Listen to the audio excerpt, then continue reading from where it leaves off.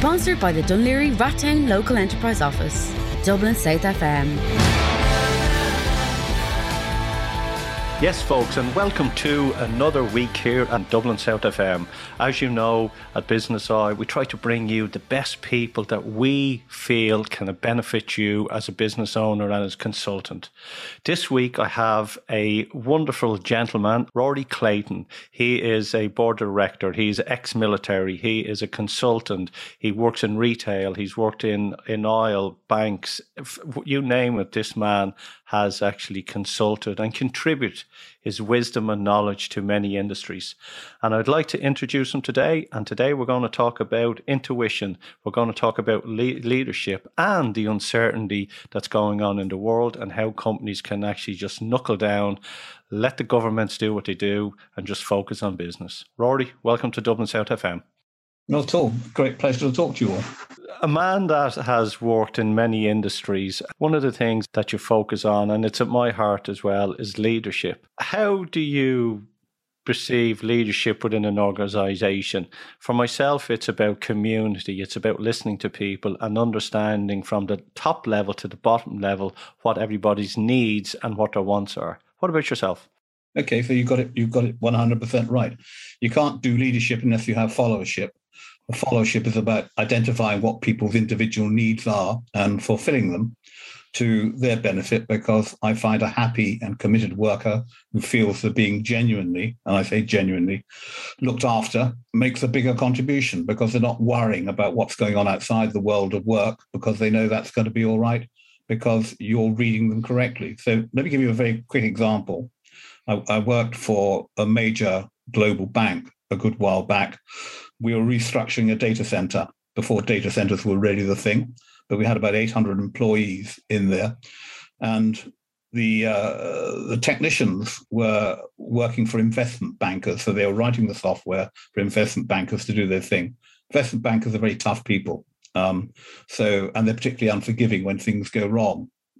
We established that for the most part, things tended to go wrong on a Saturday or a Sunday morning, the most inconvenient time for our techies, who on those occasions ought to be off with the wives, playing with the kids, going to do the shopping and the like.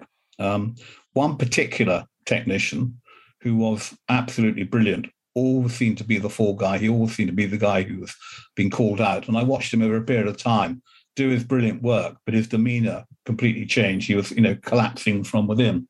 Anyway, we did a bit of research on him and discovered that he was under big pressure from his home life, had a partially disabled child, but a wife who frankly was struggling because he was never there to do what the husband, does.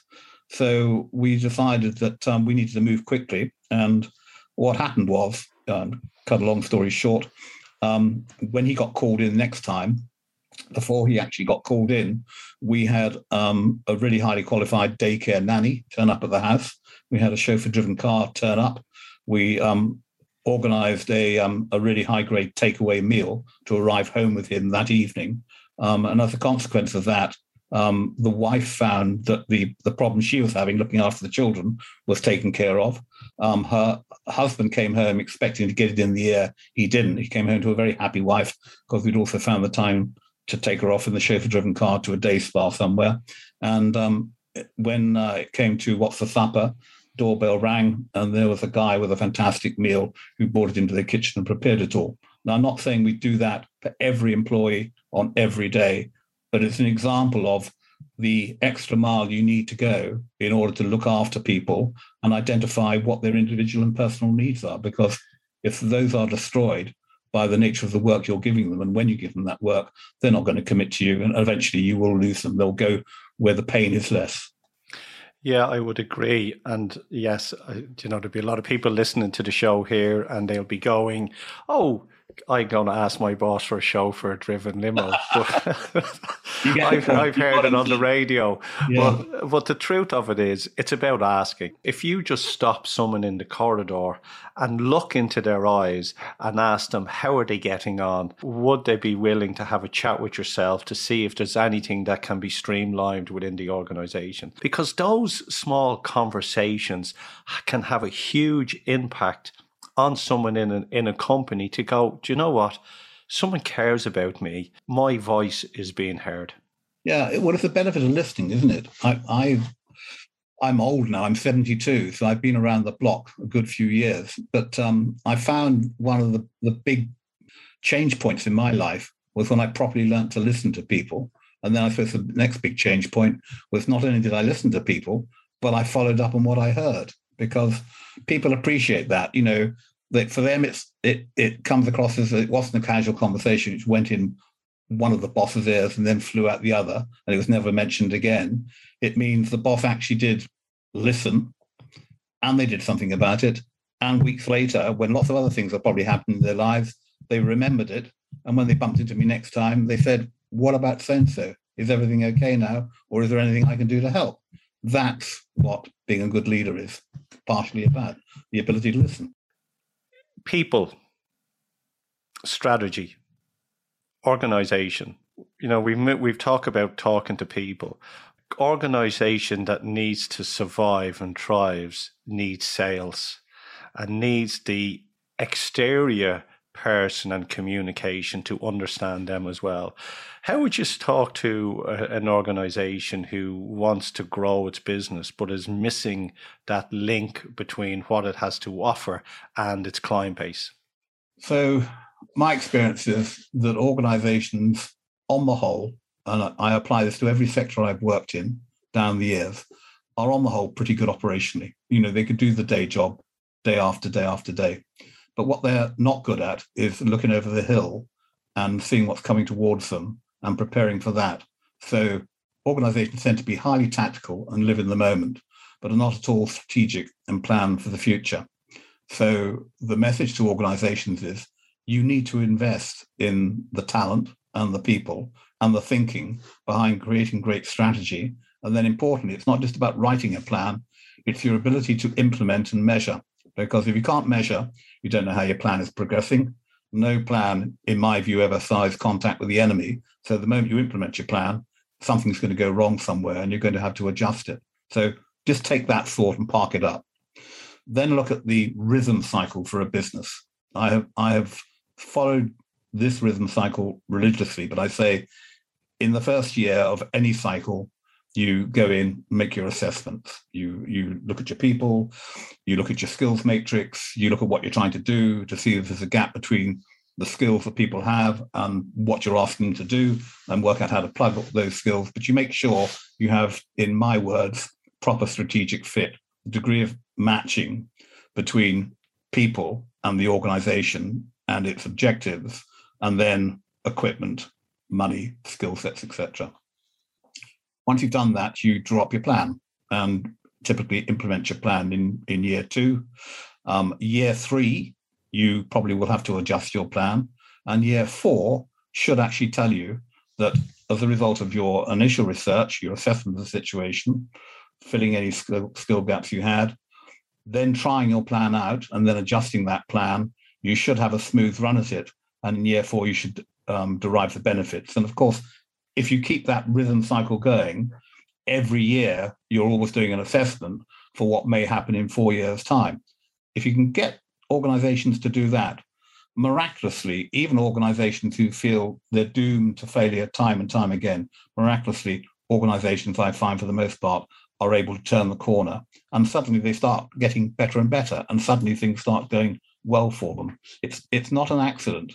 I have a saying, I won't repeat it in full because it's probably not for radio, but it's something along the lines of something planning equals something performance. I think poor planning equals poor performance. So plan is the message, and teach yourself the skills to plan. But most importantly, once you've planned, concentrate on how to implement and measure, because you need to know how you're progressing in order to know whether you need to make any changes in your plan. And plans always need to be changed and modified. I would agree. You know, the 3 levels that I would work at, and it's different language, mindset, systems and processes. A strategy needs to be fluid as well. You know, it can't be set in stone, but building that strategy and looking over that hill is one of the biggest things that every organization needs to have and do. And you're right, a lot of them do live in the moment. The one thing that I've learned is that tactics can be thrown up right away. Tactics, you could create a tactic or build a tactic or whatever it may be overnight. It's the strategy part that takes the longest. And a lot of companies want to work on tactics and not strategy because they find that it's stressful or uncomfortable because they're facing the truth or reality that they've been I would say that they've been hiding or trying to not. I know where you're going. One of the problems is language. So, and the nature of business is how it's evolved. So, technology, the technological revolution we've witnessed, say, since 2000, has caused the world to speed up. As the world has got faster, business has got faster. The nature of business moving very fast is people tend not to have the capacity or time to look over the horizon, i.e. market intelligence, create strategy, etc.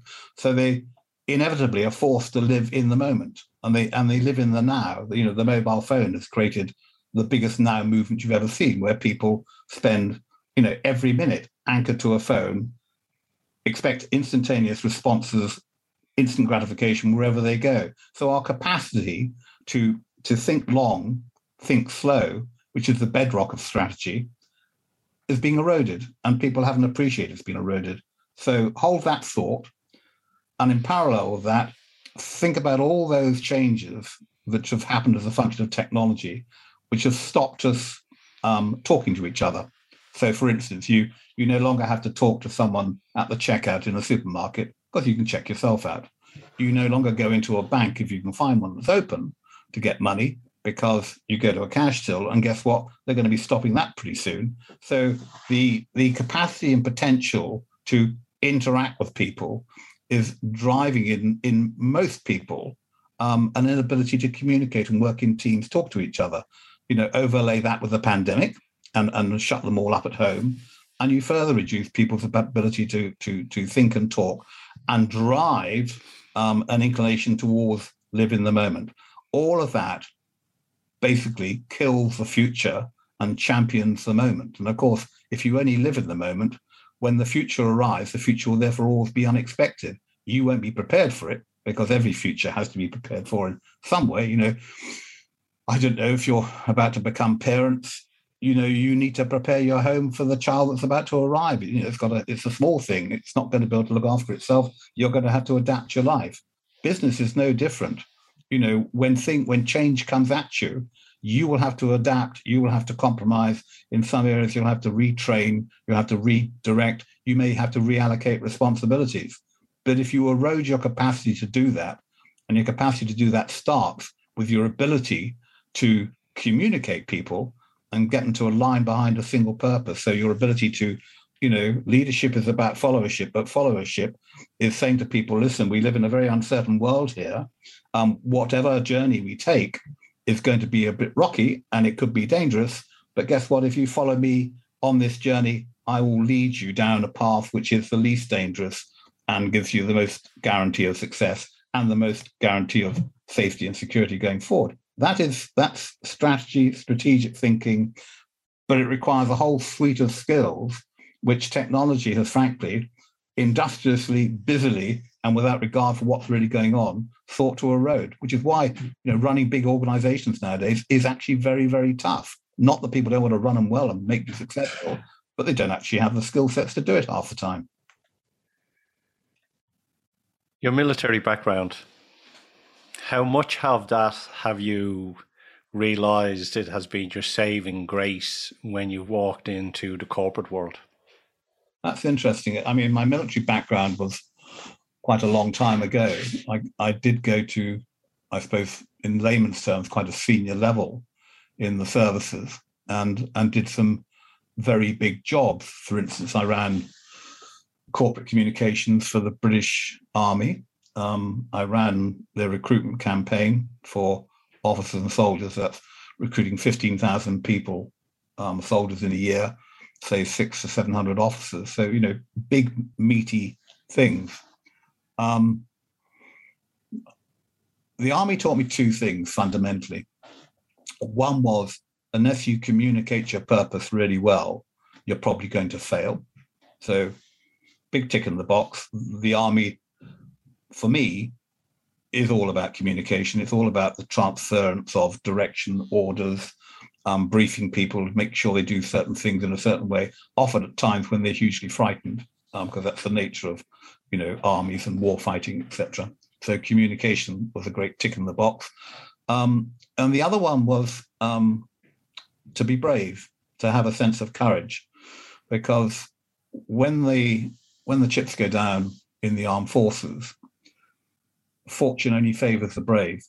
When you come under pressure, you can't at that point say, oh, I don't like this, I'm going to turn away and go in the opposite direction, because not only will you let yourself down, but all those people are looking to you for direction at a particularly tough moment. You'll let them down too, because you erode their courage and their bravery and their capacity to do tough things in tough moments and not give up. So it taught me those two things. So as a consequence, if you translate that into the world of business, I don't get involved in businesses that are going well. I never have done, never will do.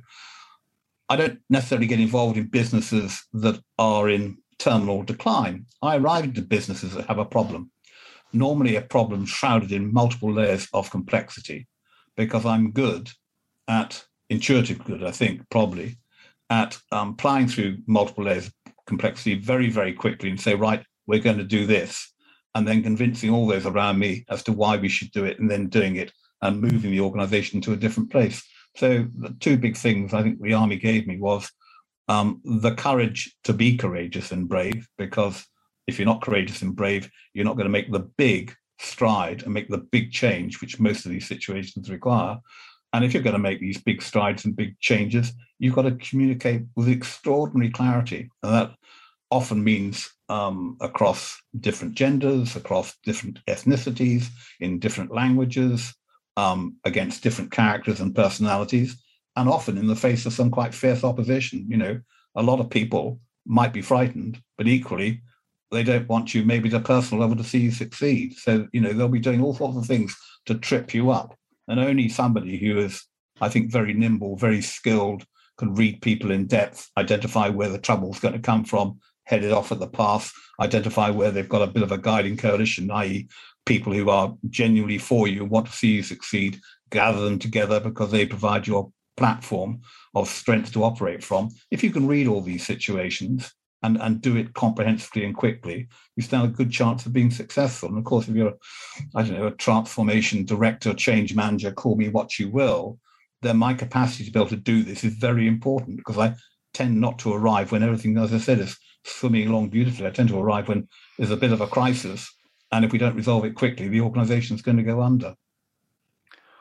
What obstacles have you hit when you've walked into an organization where they know there is a problem, but some of the people in the organization aren't willing to accept it?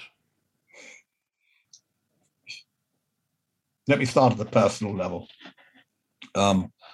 My dad, years and years ago, as I was coming to adulthood, it's the only bit of advice he really gave me, I think, looking back on it. I mean, he was a great dad, but did he sort of say, do this and do that? No, he didn't. But one day he took me to one side. He said, listen, I want to have a chat to you. He said, if you follow true to form and your life turns out to be my life, people are either going to love you, and if they do love you, they'll love you unconditionally almost, or they're going to absolutely hate you. And that'll be unconditional as well. They won't be able to explain why they hate you, but it'll be the way you look, the way you speak, the way you act, whatever it is, you will trigger in people downright nastiness, and they will be all out to try and trip you up. He said, that's what my experience has been. He said, it's something about the way we're made. It's something about our DNA. He said, I don't know what it is, but that's my advice to you. And guess what? He was right. I don't go looking for trouble. I don't go looking for enemies, but I have found in life that I can meet someone and I kind of sense whether we're going to get on, but I also kind of sense whether, guess what, we're probably not going to get on. And I don't do anything to guide that conversation. So coming to organizations, I'm very, very quick to identify who's in and who's out.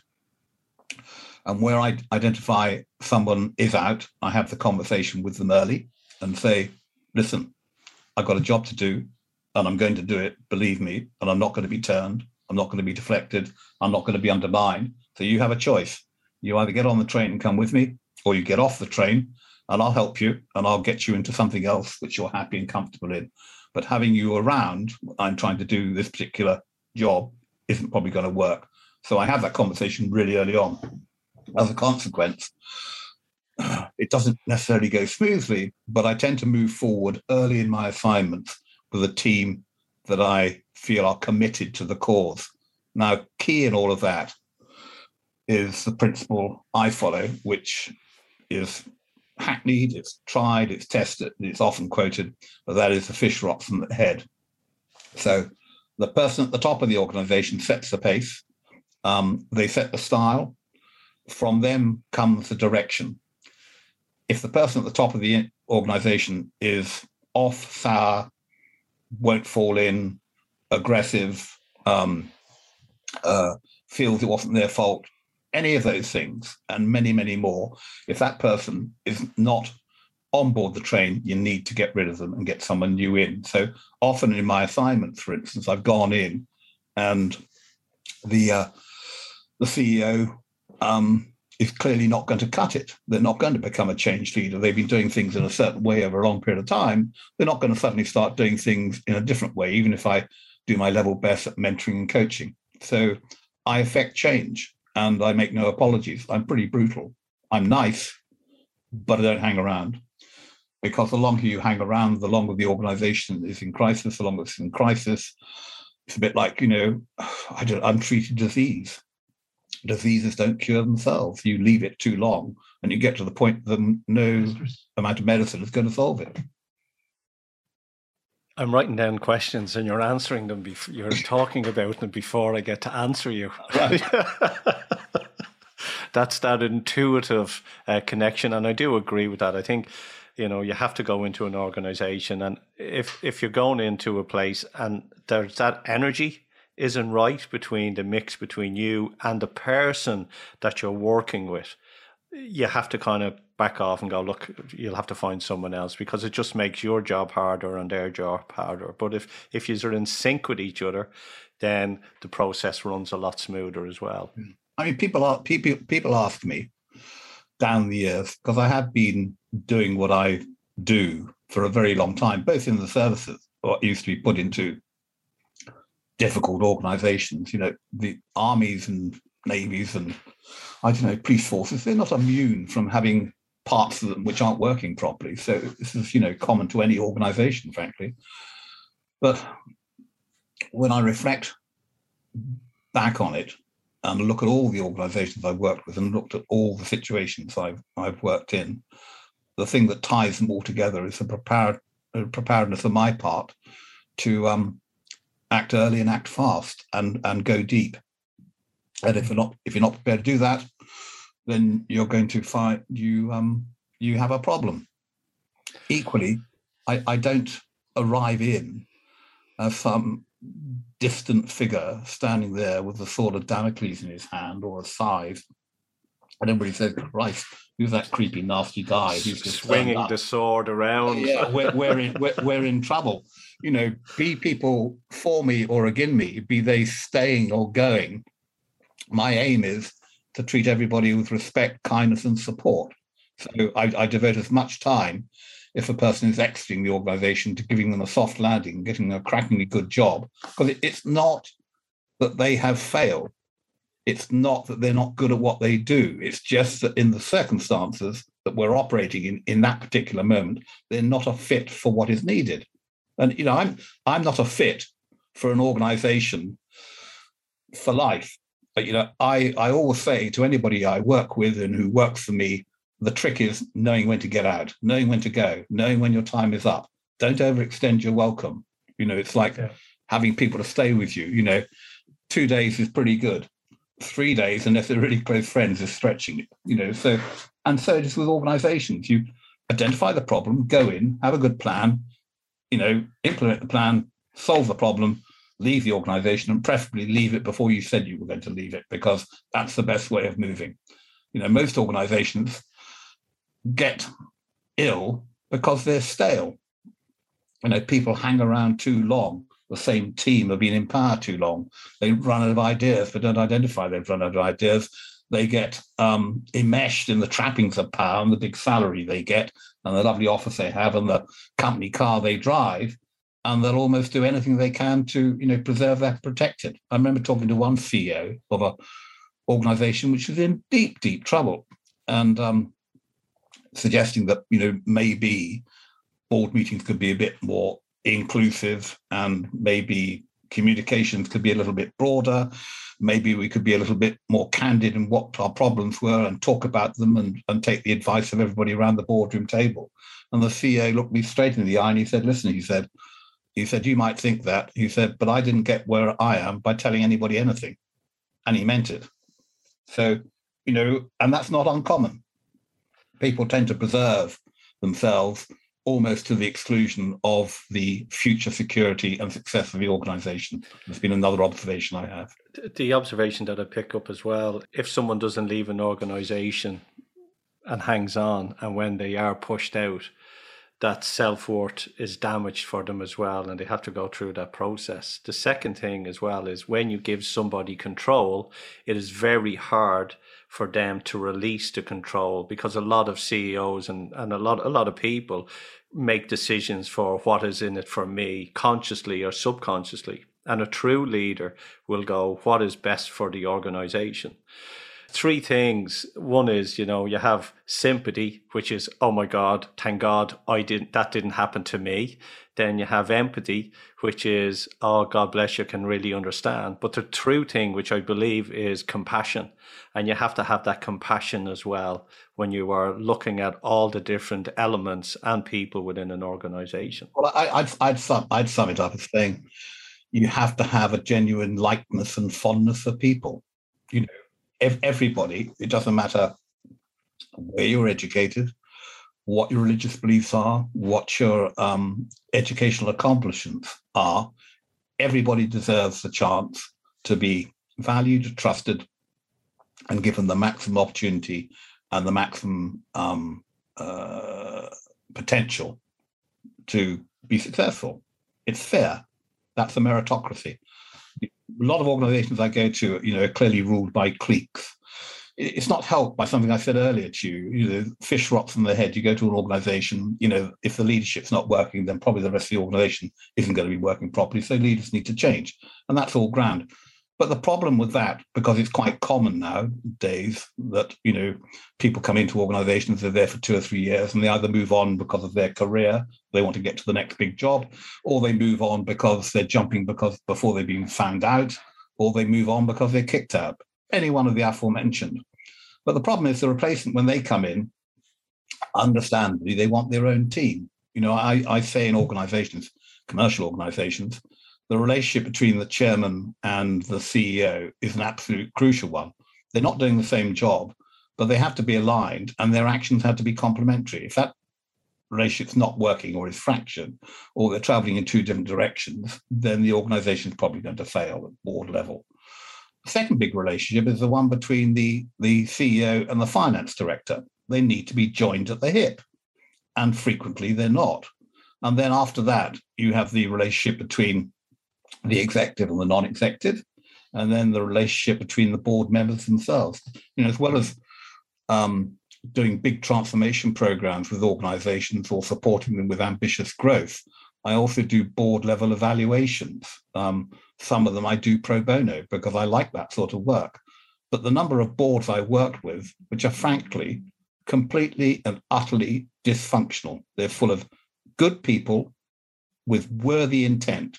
But if you look at their ability to come together on the board and do what a board is meant to do, which is, create and advise on strategy and then stand back and ensure the executive implements it, absolutely not. That's the last thing they do. It's sort of, what did somebody say to me recently?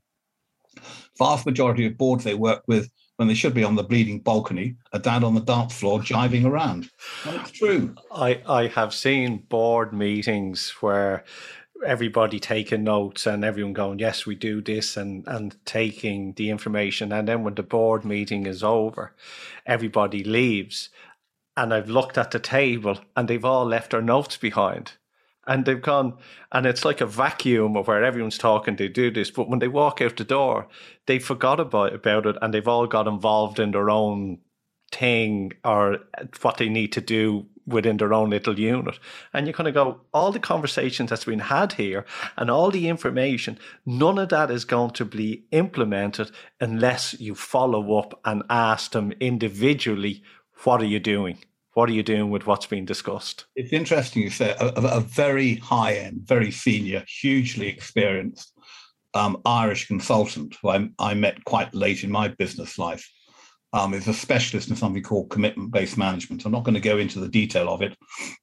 It took me a long time to get my head around the principle of commitment-based management, but fundamentally, it's your ability to look at a task that needs to be done, and then with complete faith that it'll get done, allocate it to the right person who has got both the time and the skills to do whatever it is you're asking to do, make a commitment, in other words. And if at any stage they're unable to deliver on what they have promised you they will deliver, that they have a preparedness to come to you and renegotiate the commitment to your entire satisfaction, thereby creating what they call conditions of satisfaction, which is the discharge of the commitment to the standard and timing as previously agreed. Now, this high-grade, high-end consultant I'm talking about eventually managed to hammer that notion into my skull because I didn't easily and consciously adapt to it. But frankly, since I learned that, I have used it time and time and time again because, as you rightfully point out, boards come together, they meet, they sign up to do all sorts of things. In certain times, when you go back, weeks later and say, right, was it done? No, it wasn't. Why wasn't it done? Well, I forgot about it. Who should have been doing it? I can't remember. And so they shamble on. So they then have another board meeting when, guess what? They discuss the same old things, but the organization doesn't move forward. Now, somehow it survives, but the thing the board is there to do, it's not doing. And yet these self-same people are being paid to do that job, but they don't do it well. So boards need a lot of work on, I think. I call that value-based commitment. Yeah. Often it's like even with pricing, when I'm pricing from a trusted advisor point, I don't go in on hourly rate, I go in on value. What is the value that everyone gets out of it? Rory, the way the world is at the moment, everyone coming out of lockdown and pandemic as well seems to be easing. And as we've all moved from that, there's still uncertainty in the world, especially in Europe. What are your thoughts on that and how an organisation should deal with it? Because, every price is going up at the moment, and it seems everything now comes from either Russia or Ukraine and not from China, So how should companies adapt to the uncertainty in the world? Good question. It's not easily answered. I know how I adapt to it, or the guidance I give to organizations I work for.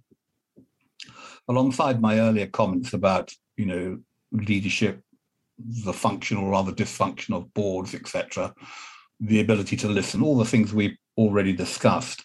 I said there are certain things that organizations do quite well and other things they don't do so well, and that the nature of technology has driven organizations and people to live in the moment and they become isolated. In parallel with what I said, the other big thing that's happened is people have become incredibly risk averse. So they avoid situations and avoid conversations which would force them to drive hard decisions and operate in unknown territory. So if you think about it in an operational sense, the moment is pretty easy to assess because I'm sitting on this chair looking out this window. I can see the front gate, all is well in the world. I don't see any strangers within my field of view. Now, if I start thinking a little bit harder and say, well, I can't see anybody, but maybe there is someone out there who might do me harm, that then starts to put me under stress because guess what? I start imagining things.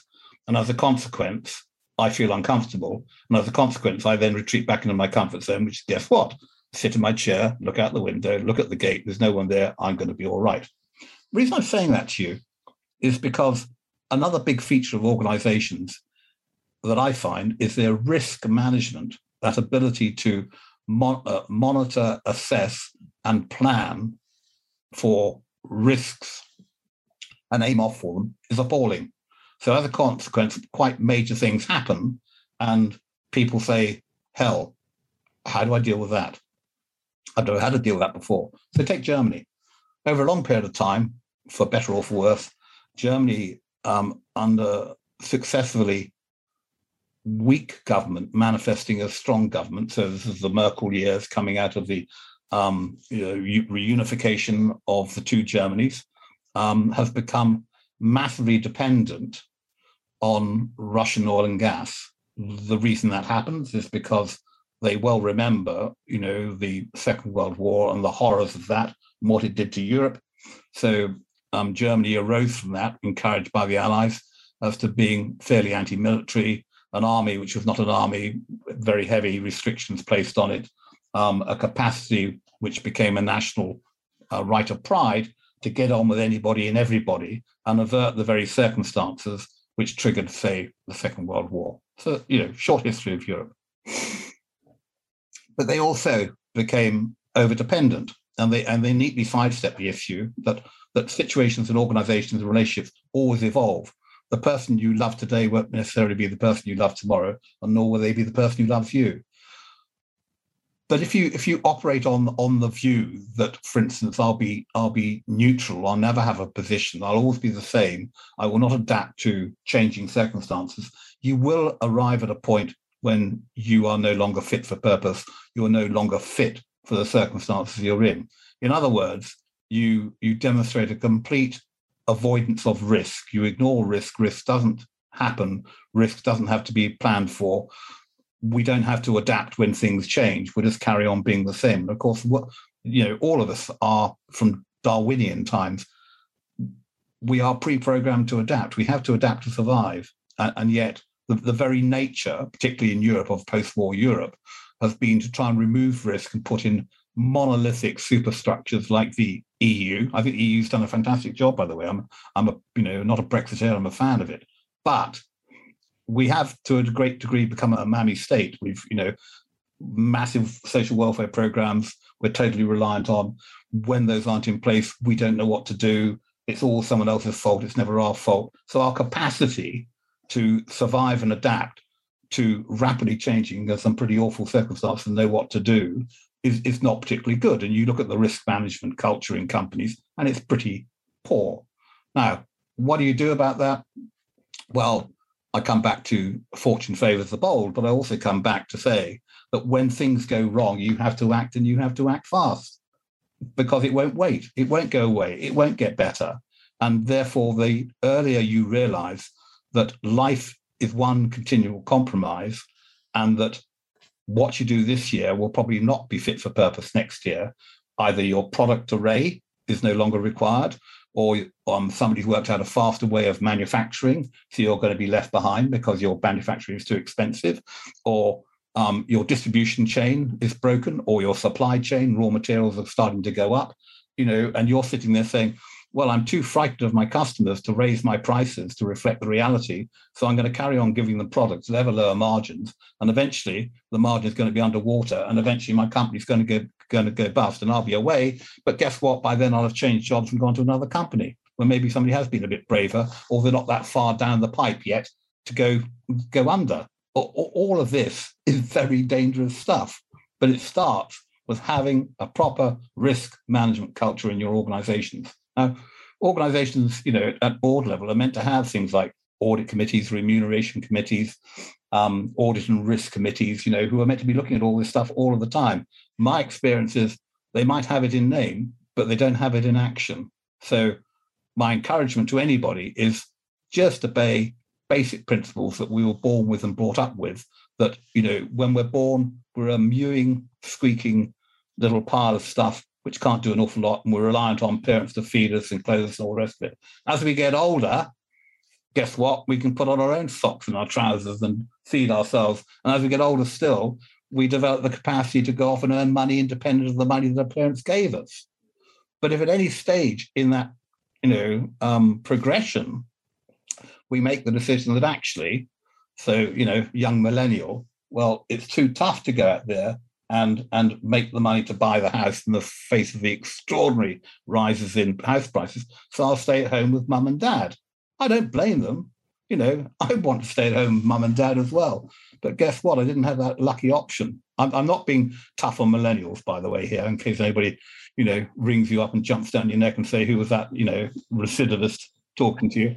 All I'm saying is develop in yourself the capacity to adapt, and know at some time on the adaptation journey, you will have to make a big, bold decision, which you haven't made before, but it's going to be good for you.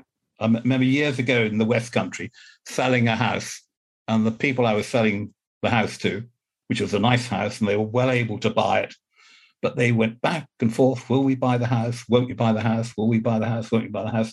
And eventually, the wife, in my hearing, turned around to the husband and said, darling, make a decision. You know it's good for you. And he was a very, very senior executive. But I knew what she was saying, because he'd exercised his executive power for years by carefully and calculatingly not making a decision. Other people made the decisions, and he moved with oil-like sleekness around those decisions, but never got hung with one himself. I've said this many a time on a lot of shows, and decision making is so crucial to an organization.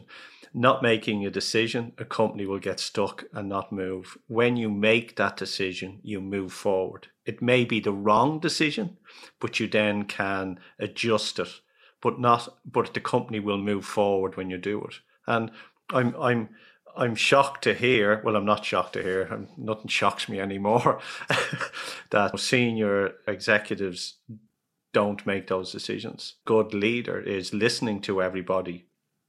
And when other people come up with a decision, giving them the nod to go, okay, you do it. If it works, that person gets a pat on the back. If it fails, the leader is looked on as going, that failed. But that's part of the job as well. Yeah, well, we tend to punish failure excessively and don't sometimes reward success enough.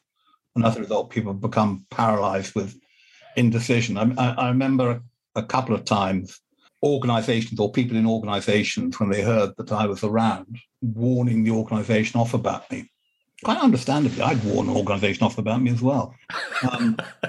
But they said things like, he's got a propensity for action, as in, and I remember one person saying, well, in my hearing, this is going on, they said, he's got a propensity for action. They said, well, what do you mean by that? He said, he does things, and he said, well, isn't that what we all do? No, but he comes in, he makes big decisions, that does things. He acts quickly, and we don't want that sort of stuff here.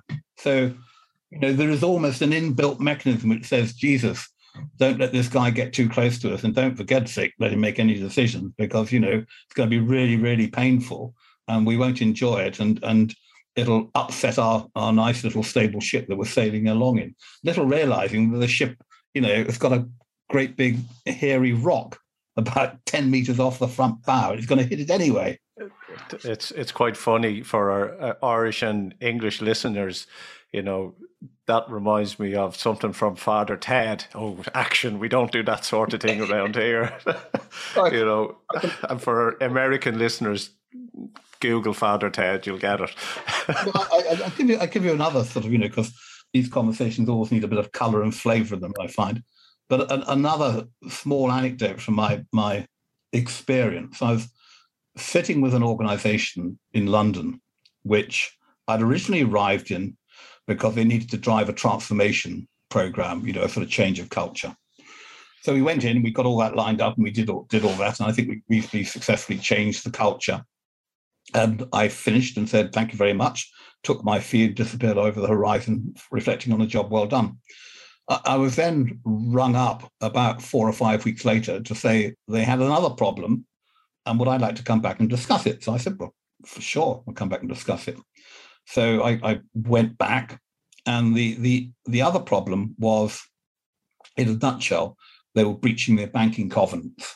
And of course, when you peel back the onion, when you start breaching banking covenants, you discover things like pension shortfalls, and then you discover institutional malaise, and then you discover dysfunctionality between the finance director and the chief executive. And so the whole sorry story starts playing out. So that was the start of the saga. But anyway, after the first initial 2 days of dancing on the eggshells and trying to talk to people and being forbidden to talk to this person because of what they might say to me, and so it all went on. Eventually, they decided that the best thing they could possibly do was we'd all go out to dinner. And I like my food, so I was up for that anyway. So we all went out to dinner, and I discovered myself sitting alongside the chairman of the organization. I'd never met him before. And anyway, so we kick off and polite conversation. We're at a long trestle table. So I said, "What do you do?" And he said, "Well, I'm the chairman." So politeness dictates he then has to ask me what I do. So I said, "Well, I'm a consultant. I drive, big transformation programs for organizations which are in trouble. And I move very quickly to do so." So to which he said, good man himself, he said, "Well, what are you doing here?" And I said, "Well, you're in trouble and you've got a big problem, and I'm here to see if we can solve it quickly before you go under." He said, "What's the problem?" I said, "You're breaching your banking covenants." He said, "I know nothing about this." He was the chairman of the organization, and so the whole sorry saga developed. But I make the point that what you see and what you assume is all right and okay, and everything is working properly, because that's the way it works, doesn't it? Once you start digging and peeling back, you will be surprised at just how sometimes poorly structured key relationships are, what a lack of knowledge there is in the organization, lack of direction, how frightened people are to actually put their hand up. I'm not saying we should all be whistleblowers, but I come back to this very, very basic and short supply commodity of courage. Be brave, be bold, call it. Nobody's going to tear your head off, but say what's on your mind. And if you do, we'll all be the better for it. Don't live in a marriage where you're too frightened to say, "Listen, I'm unhappy. Can we have a chat about this?" Because all that's going to happen is the thing's going to go horribly stale from the outside in. You're going to churn and churn away down the years, do nothing for it. You're going to go a desperately unhappy individual, but it's all because you don't want to rock the apple cart. So you'll live with unhappiness, or in the case of business, a lack of success, when you can do something about it. But to do something about it, you have to be brave. You have to open your mouth, stand up, and be counted. One of the things that I always say when I listen to one of our politicians talking on the radio, and it brings it back to business as well, always listen to what's being said and what's not being told. Yeah, absolutely. Yeah, when you go in, it's not often what they're saying to you, it's what they don't talk about or the subjects they avoid. That's where the really interesting stuff lies. Yeah, definitely. Rory, it's been a pleasure to have you on the show. We have opened up many avenues, and I hope a lot of creative thinking for a lot of business owners out there. If someone wants to connect with yourself, what's the best way that they can reach out to you? Well, they can give you a call. You can give me a reference. But probably the best is to email me. I have an unusual but reasonably memorable email. It's Flying with Geese, so FLYINGGWESE, Flying with Geese at AOL.com. And it's also on LinkedIn, Rory Clayton on LinkedIn as well. I'm on LinkedIn. You'll find me on LinkedIn. Just type in Flying with Geese or Rory Clayton, and I'll come up and I'll get in contact. I'm reasonably good. In fact, I am good about returning, people's messages. People send me messages over LinkedIn. People email me direct. If you go and do a web search on me, you'll fall over numerous bits and pieces, but most people seem to find, if they want to get hold of me, a path to my door. But throw in OBE beside it, and you'll find yourself as well. Last two questions for you. We've got about 1 minute. Best business book that you would recommend for people to read? It wouldn't be a business book. It would be a manual, the organizational development manual, the handbook of organizational development. It's a great thick tome, very weighty, but it's packed with pure gold. I bought, I think, edition 2 years ago. To this day, I still update regularly. It takes you through structures, takes you through different structures, what can go wrong with them, a wealth of information. But whatever the problem you have, if you go in from an OD perspective, go into the index, you'll probably find a keyword which will lead you to a part of the organization and part of that book, which will give you the signposts you need to find a solution. Great book.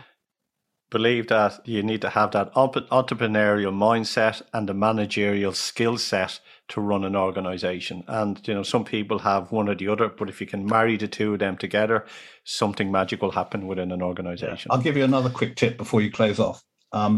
When people are faced with a problem, often the problem sits outside their direct experience or knowledge. Okay, and they don't do anything about it. In the course of my life, I've been faced with multiple problems. When I don't know the solution, I go down to the local bookshop and I buy a book and I read about it and I teach myself, because I've learned that in the land of the blind, the one-eyed man is king. And I bother to read books. I bother to absorb the information, and I bother to then go and try what I'm told in the book. So every time I come across a problem for which I do not have a solution, I say, right, what is the best book on this problem? And I go and buy the thing and I read it. Best advice I can give to anyone. That's exactly, I'm reading 3 books at the moment, one on copywriting, one on lead funnels, and another one on LinkedIn. And that's just this month. And I read multiple books. Like my go-to guy really on strategy, I have it sitting on my desk here, is Peter Drucker.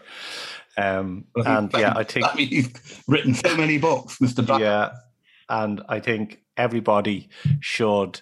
And one of the things I do as well, I test them out to see what works and what doesn't work on it. The final question, the hardest question of the day. Go on. What song would you like us to play out with? No problem at all. Rod Stewart, I Am Sailing. Wonderful, wonderful. Rory Clayton, thank you for coming on Business Eye at Dublin South FM. Joe, it's been a pleasure talking to you. You're an easy interviewer. Thank you. I am sailing. I am sailing home again. What if you could have a sustainable business without the liquidity concerns and make your company more profitable? Curious? Check out our tried and tested proven client acquisition formula. Go to www.joedalton.ie and book your free consultation now.